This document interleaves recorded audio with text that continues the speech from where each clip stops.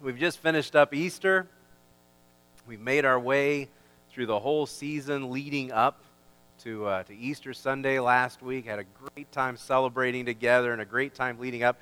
We looked through the Gospel of John, and we looked at how Jesus approached the cross, looking for that hour that was coming for him. An hour when everything changed. Not just for him, but an hour when everything changed for us as well. An hour when defeat was turned to victory, when despair became hope, and where death became life. And an hour where the lost were found. And Jesus summed up that hour in his own words on the cross, his final words on the cross: "It is finished." And we looked to the empty tomb, and we declared last week that Christ had won for us. And then I came into the office this week, and my preaching magazine came in. There's all the latest sermons in it. And on the back of the preaching magazine, I found this advertisement for a new book. And it says, "Churches all across America are dying." And it's a new book by Thom Rainer. And I love reading Thom Rainer's stuff. I read his blog all the time. And the name of his new book is Autopsy of a Deceased Church. And I can't say that something like that is unusual. You know, I see articles like that all the time on my desk every day. Churches are in decline. There are churches that are dying. And on top of that, we see immorality everywhere and sin just all over the place. And what are kids thinking these days? You know, everybody's all up in arms. Churches are just not effective. But I thought at the moment, coming down from the high of Easter, how do I view victory in Jesus? How do I view the victory of the cross and still understand churches all across America are dying? And I have to say, I'm not some kind of Pollyanna who just wants to stick my fingers in my ears and say, la, la, la, everything's fine. Everything's fine. I know that there are problems in this world. There's problems in our country. The reality is that churches are hurting. And I can be as realistic as the next guy. I can be as pessimistic as the next guy.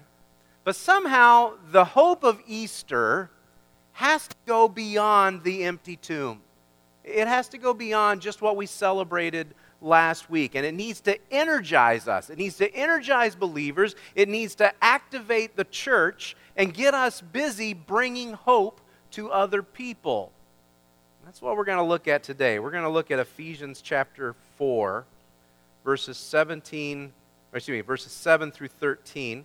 If you're using the Bibles in the pews there in front of you, it's page 977. And those of you who were in my Sunday school class this morning, you're going to say, "Oh, this is what he told. This is the same stuff." Yeah, I told my Sunday school class they could sleep through this, but they better not. Because for the next few weeks, Sunday school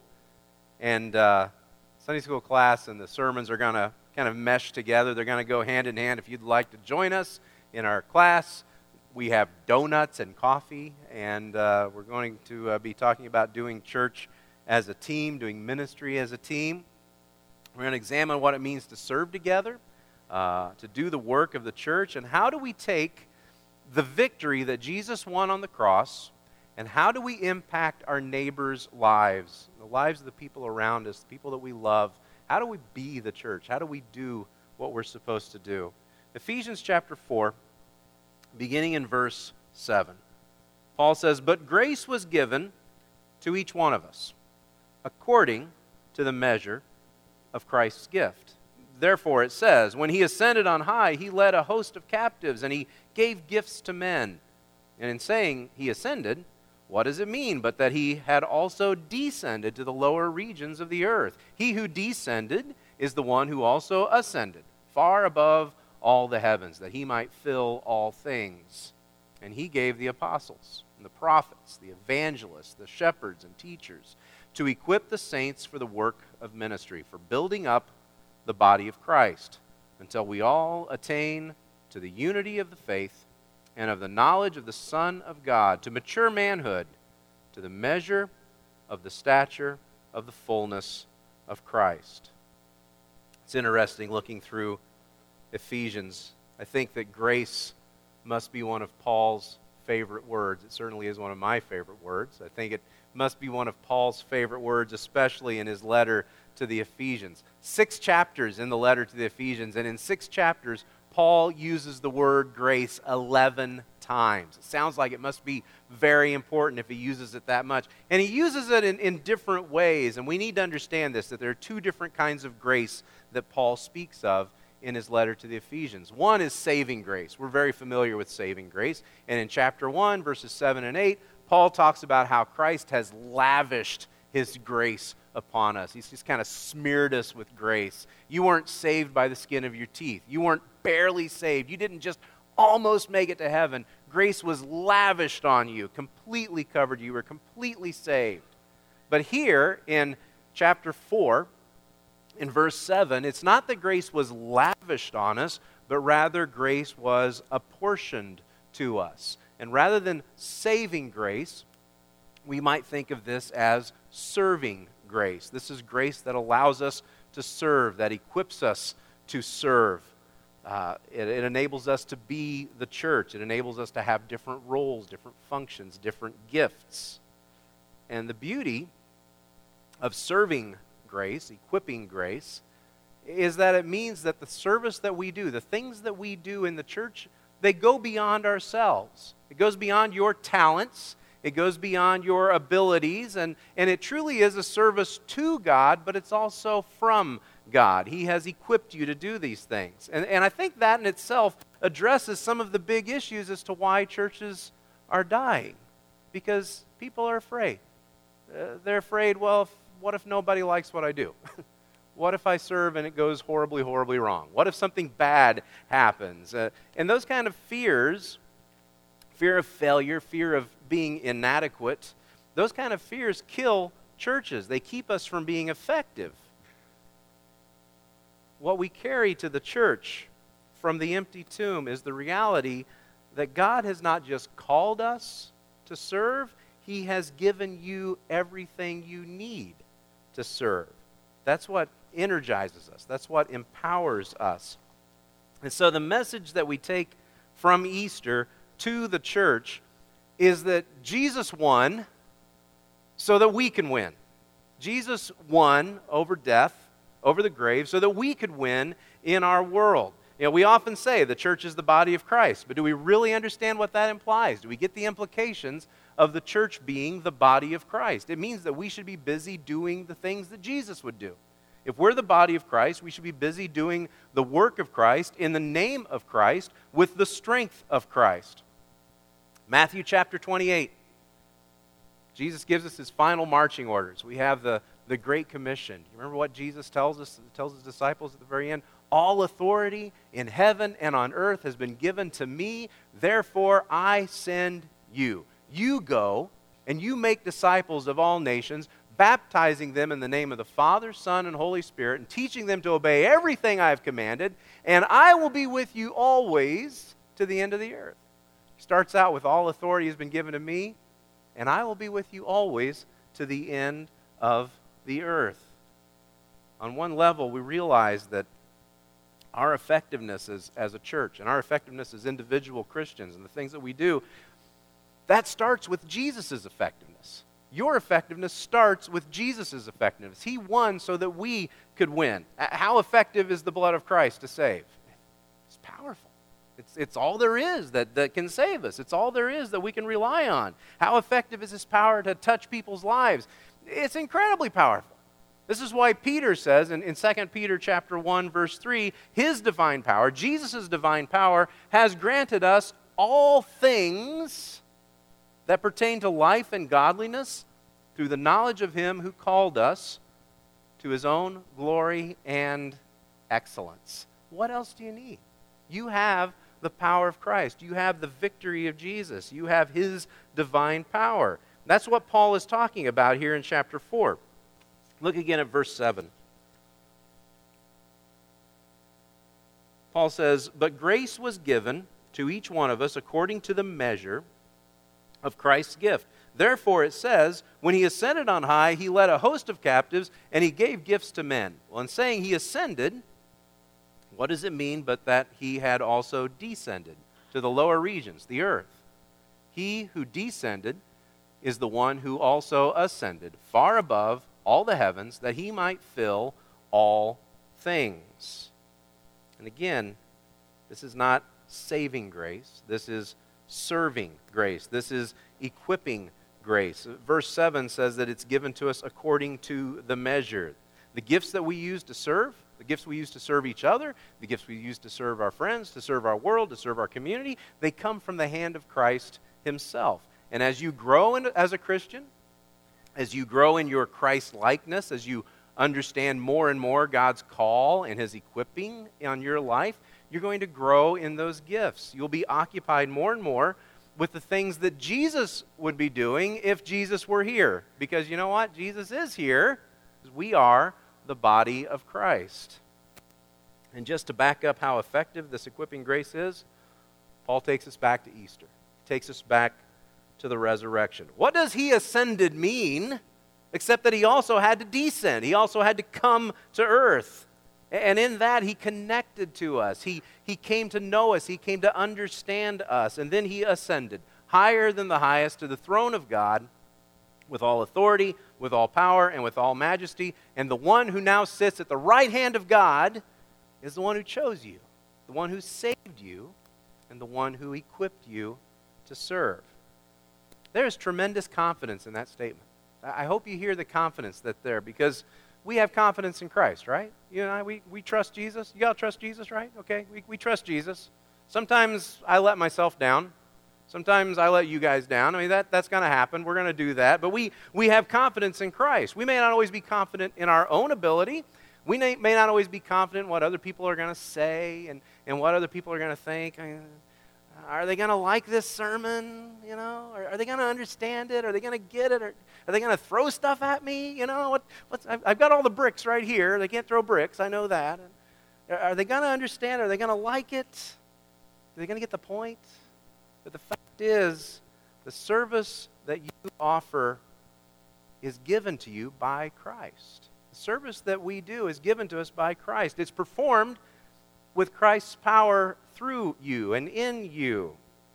Therefore, you know that the results of whatever you do, the result of whatever service you offer, is going to be blessed because it's done through Christ, and Christ always blesses. Jesus won so that we could win. His victory over the grave is what empowers us. Greater is he that's in you than he that is in the world. It's not just that Jesus calls us to serve, though. It's not just that he called us to serve in this world. Paul shows us that Jesus equipped us so that we could serve. I like the way Paul tackles gifts in this section, because he really gets at the heart of what spiritual gifts are all about. Too often when we start talking about gifts, we start talking about who's more important than who. Well, who's really important here? Well, my gift is preaching, so I am more important than that person who comes in every week and makes sure that the flowers are watered. I'm much more important than that person, right? No. You guys wouldn't let me get away with that anyway, would you? No, that's not the point of gifts. Sometimes we start talking about gifts, let's just admit it, we start getting a little weird when we talk about spiritual gifts, don't we? We start talking about spiritual gifts, and all of a sudden we're like, oh, you're one of those people. You're one of those spiritual gift people. I'm going to stand over here. I'm going to stand away from you a little bit, and I'm going to be over this side, and I'll let you be your spiritual gift person over there. And, we get a little weird about spiritual gifts every now and then.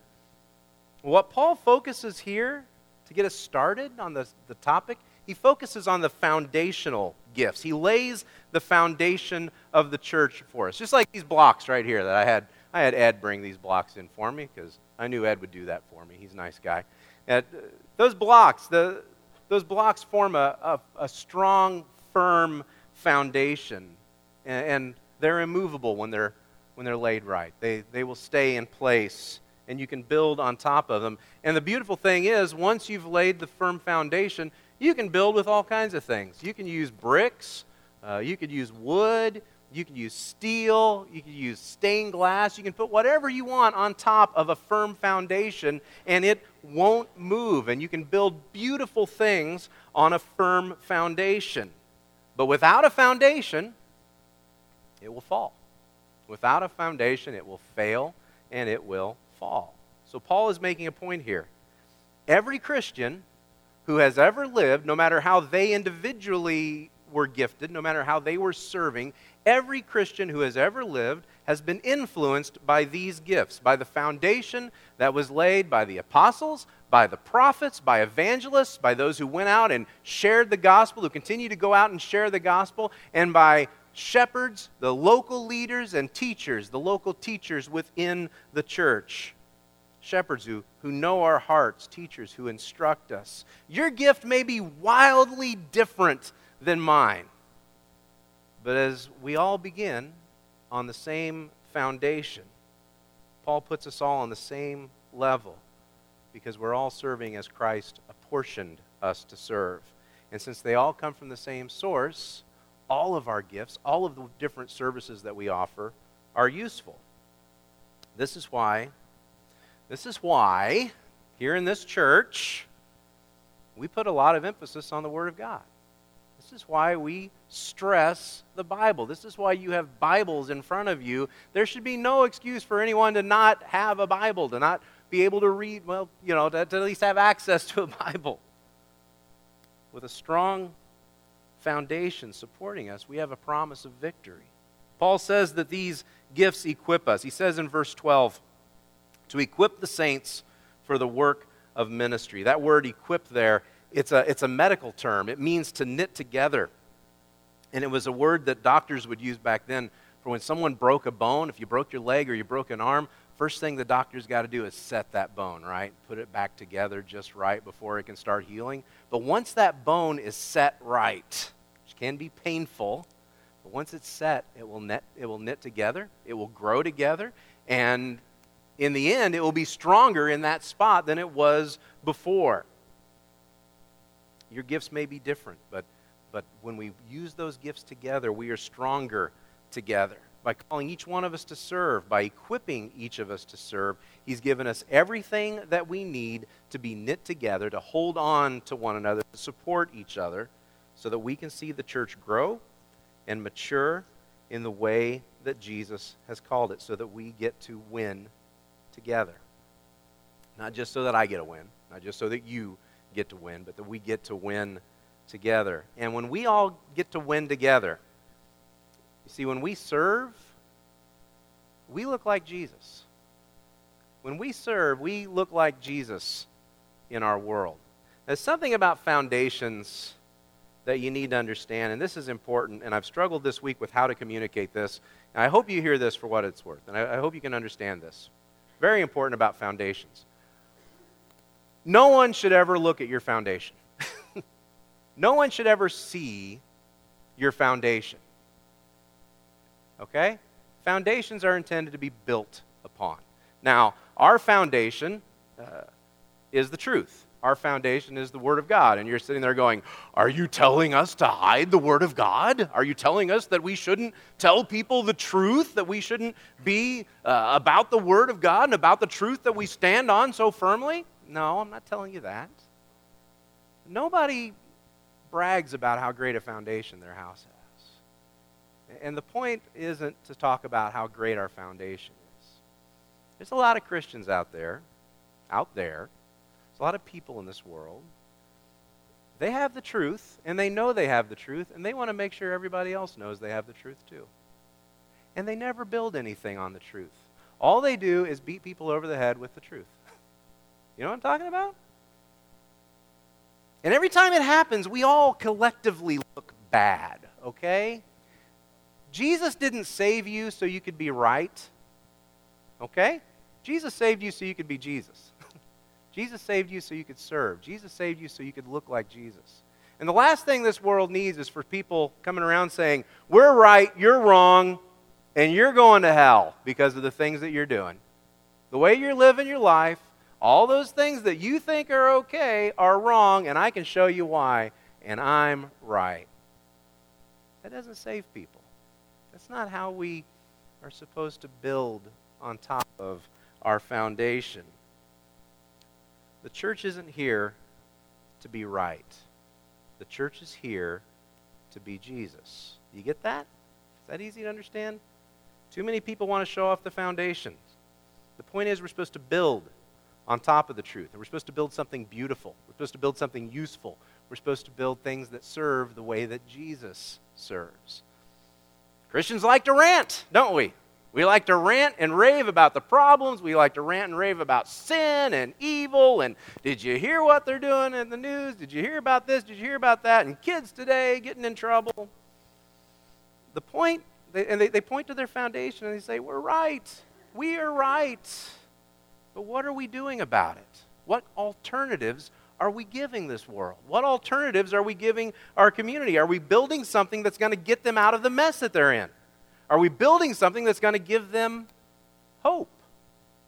What are we doing for our community, for this town, for the people that we know, the people that we care about? What are we doing in Kansas that is what Jesus would be doing if he was in Kansas? Because you know what? Jesus is in Kansas. This is the body of Christ, right? Jesus is in Kansas. So what are we doing in Kansas that Jesus would be doing in Kansas? Paul says the goal of our being equipped, the goal of our standing on this firm foundation and being equipped and knit together is, in verse 13, until we all attain to the unity of the faith and of the knowledge of the Son of God, to mature manhood, to the measure of the stature of the fullness of Christ. Those are some big words, and let me simplify it. The church ought to look like Jesus. That's what he's saying. The church ought to look like Jesus. We ought to look like the body of Christ. We ought to be doing the things that Jesus did in our world, in our community. That's why he gave us the victory, so that we could have victory. Jesus gave us the victory so that we could have victory. Jesus didn't give us the victory so we could be right. Okay? That's why he called us together, so that we could serve together. That's why he equipped us with gifts so that we could be like him. It's easy to complain. There's a lot of stuff we could complain about. It's easy to look at the church and say, it's in decline. Churches are dying. Churches aren't effective. It's easy to sit around and complain about that stuff. And it's easy to look at the world and complain and say, the world's just going to hell, you know? Things are getting worse and worse. And there's sin and there's this and there's that. And I can't believe what they're saying here and there. I looked through the lists of spiritual gifts. I did. I looked through all the lists of spiritual gifts.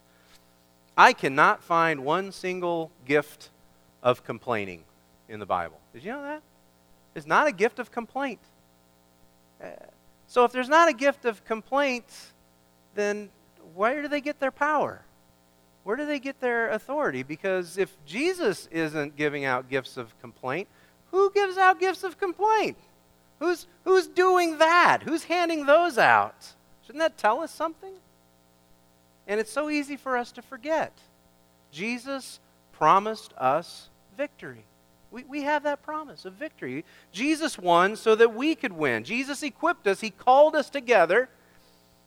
And you know, maybe if we started doing that, maybe if we started serving, maybe if we started doing the things that Jesus called us to do, we wouldn't have time to complain. And maybe if we really got busy doing those things that he called us to do, maybe we wouldn't have anything to complain about at all. Maybe those things would just kind of fall away. Our community has taken a big hit this year. Kansas has taken some really big hits this year. The biggest news out of Kansas in 2014, the biggest news is what Kansas doesn't have. The biggest news out of this town is we don't have any money. We don't have enough money to keep a school open. In fact, our teachers had to take pay cuts. Teachers and other people in the school had to take pay cuts. Our school is in trouble. The teachers who teach our kids, I don't know if you know this or not, but I grew up in Kansas. I don't know if you know that. And I liked growing up in Kansas. And I like having my children grow up in Kansas. I know that they're taken care of at the school. I know that they are loved. I know that they are appreciated. And I appreciate all that their teachers do for them. And I enjoy having them down there. And I see the notes of appreciation on the Facebook page. I see how much appreciation there is for our teachers. And in the newspaper. The Oakland newspaper had some wonderful things last week about the Kansas teachers and their willingness to take a pay cut. But you know what else I hear? I hear complaints. I hear a lot of complaints about it too. I think we can do something better than complain. I think maybe we ought to do something better than complain. Now, I've explained to you guys that I am not a math whiz. That's why I married my wife. She does the math. She should have done the math when she considered what she was gaining from marrying me. She wasn't doing that much math that day. I'm not a math whiz. I don't know what 8% looks like. I really don't. And I don't know what that amounts to with what teachers make. But I can imagine that if I had to cut my salary by 8%, I think I would feel it. You know, I think the first place I would feel it is in something that I enjoyed doing. That there'd be something that gave me a little bit of joy, a little bit of happiness that I would give up. That's the first thing that I would give up. And I would feel that. You know, I wouldn't have that anymore. And also, if I had to give up 8%, I would want to know that it was worth it. I would want to know that there were people that appreciated what I was giving up. On the table back here, Dave's got them, but we're going to put them on the back table. There's a stack of thank you cards. There's only a few. I think there's maybe 12 altogether. We'll get more. I have a great source for thank you cards. I don't know what it's like in your house, but in my house, when we get a Shirley card, I mean, you know, they always have those commercials about Hallmark that if people flip them over and look to see if it was a Hallmark card. When it's a Shirley card, we all go, oh, it's a Shirley card. Somebody loves me. They sent me a Shirley card. We have thank you cards back there. And here's what I'm going to ask you to do. I'm going to ask you to take one. Like I say, there's only about 12. We'll get more. But I'm going to ask you to take one of those thank you cards and fill it out. Here's what I wrote in mine. And, you know, feel free to use this. It says, just a note to let you know that you are appreciated. Thank you for your service and sacrifice for our community and our kids, your friends at the Kansas Christian Church. Now, in addition, I went up to the junction and I bought a $25 gift card. And you're like, well, I don't know if I can afford a $25 gift card. You know, I fully expect that by the time I leave here today that there's going to be several bills shoved in my pocket. Well, give in my hand. I'll put it in my pocket myself. You don't have to do that. But I know how you guys like to give. I like the idea of using a BP card because the money stays here in Kansas that way, or at least it could. It could stay here in Kansas. If you want to give a Walmart gift card, if you want to give a Red Lobster gift card, you know, whatever you think a teacher might want. But I like the idea of doing this because, you know, that's maybe almost half a tank of gas. That's maybe some lunch for the week. I know teachers, it's probably going to be candy for the kids in their class or maybe a pizza because the kids have been good. But over the course of the next 4 weeks as we talk about service, I want us to bless the socks off everybody that's down there who's taking an 8% cut. Can we do that? Can we? Is that okay? All right? Yeah? You guys okay? You guys sound okay. Yeah. Are you with me? Can we do that? Okay, thank you. And here's something else I want to happen. I want tomorrow or sometime this week, I want Darren and Mary to wonder down at the junction, what's going on? Why are we out of gift cards? And what are those people at the Christian church doing with all those gift cards?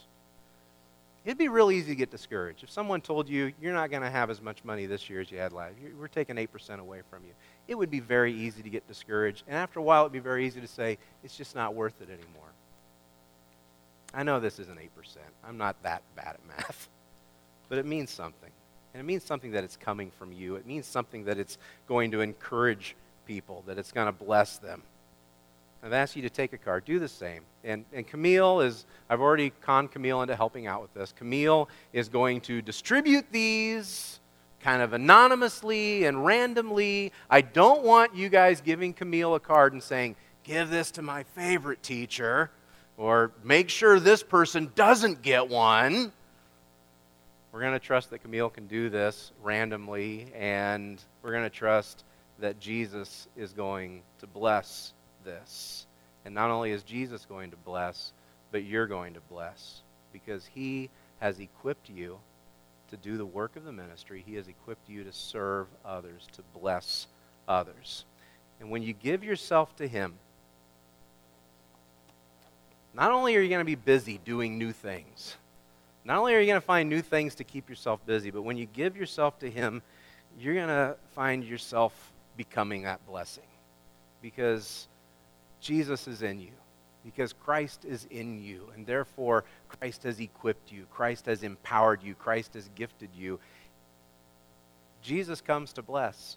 When you touch other people's lives, you're going to bless them also. We're going to start out by blessing those teachers down there, blessing those people down there who have taken that cut.